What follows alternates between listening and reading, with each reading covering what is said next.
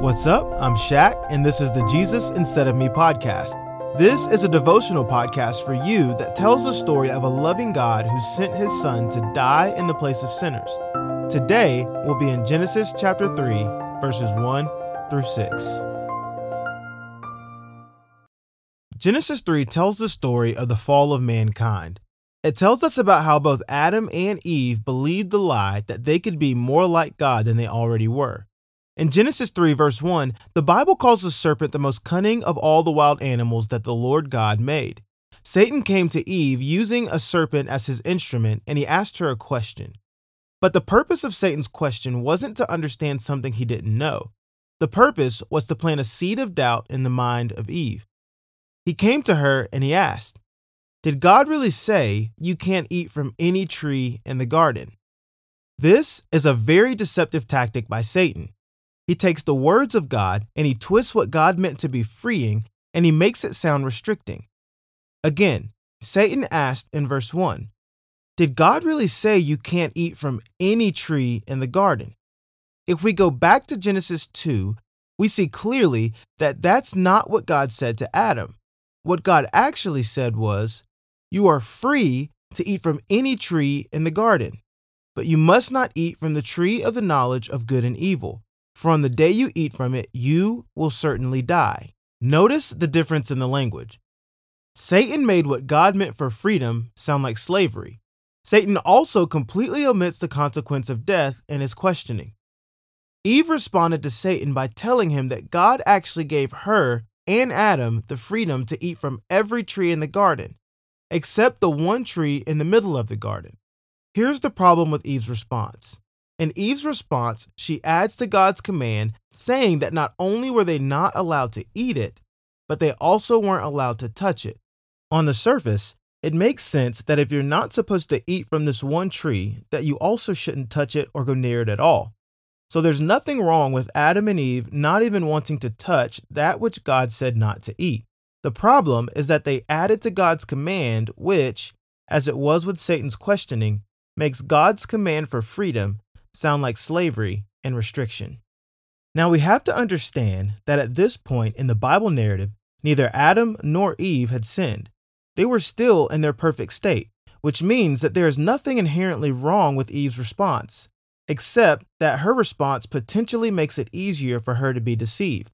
And again, there's nothing wrong with desiring to follow God's commands by not even getting close to the line of sin.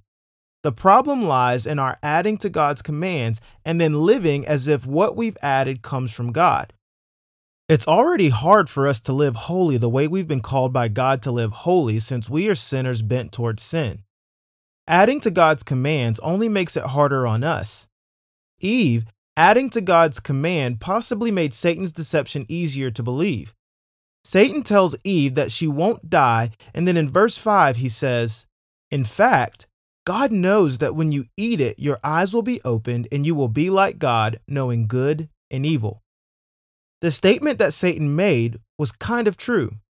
As we'll see in the next episode, neither Adam nor Eve died, at least not physically, but they did bring death into the world in two forms, spiritual and physical.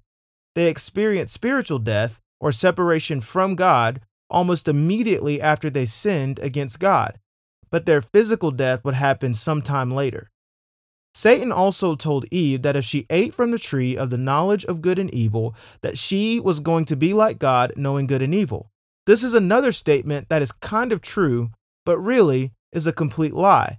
Both Adam and Eve, after eating from the tree of the knowledge of good and evil, did know good and evil like God knew good and evil. But that knowledge is a part of the curse of sin. Paul says in Romans chapter 7 that to know what evil is gives evil the chance to overtake you with more evil. Adam and Eve would have been better off not knowing what evil was at all. Another part of Satan's deception of Eve was to make it sound like God was holding her back from being all that she could be. Satan convinced Eve that eating this forbidden fruit was going to help her become all that she was meant to be. The problem here is that God, who Satan is making out to be the enemy, had already made Eve all that she was meant to be. After creating mankind, God's description of mankind was very good. She couldn't add anything to herself that would make her better than she already was. But enticed by the thought that she could be better than God made her to be, Eve examined the fruit of the tree, and it was beautiful. As she examined it, she decided to believe that Satan's lie was the truth. God was holding her back. She needed to eat this fruit to be wise. She needed to eat this fruit to be more like God. And then she grabbed it, and she ate it. Then she handed some to her husband Adam, who was right there with her. He was supposed to be there to protect her from this very act, but he was enticed by the thought that he could be more like God just like Eve was. So he never said anything. He didn't correct the serpent, and he didn't correct Eve. He was passive, and the very first act of disobedience to God by mankind was committed as Eve was deceived, but Adam sinned with his eyes wide open.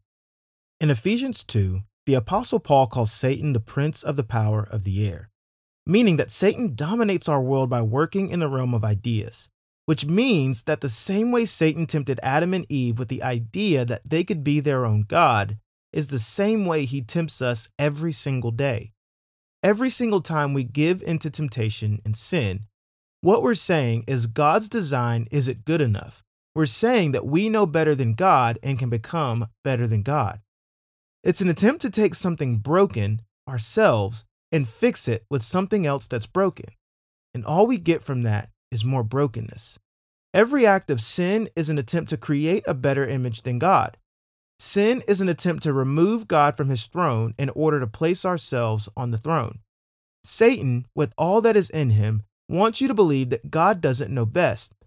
He wants you to believe that God is holding you back from being your true self, when in reality, the boundaries that God has given you to live in are what allows you to be all that God has called you to be.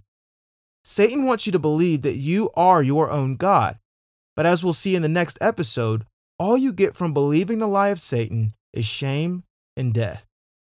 And that's what Adam and Eve very quickly figured out. Adam and Eve's disobedience to God brought sin and death into the world. It caused them, and consequently us, to be separated from God. But Jesus loved us so much that he wasn't willing to leave us where Satan left us. Jesus came to this earth in order to free you and me from the shame and death we deserve because of our sin. He did that by living the life we were made to live, dying the death we deserve to die, and rising in 3 days to offer us his life. That's the good news of the gospel. That's Jesus instead of me. Thanks for listening. Be sure to subscribe and leave a review. You can follow us on Instagram at JesusInsteadOfMe. You can also check out ShaqHardy.com for more resources. Until next time.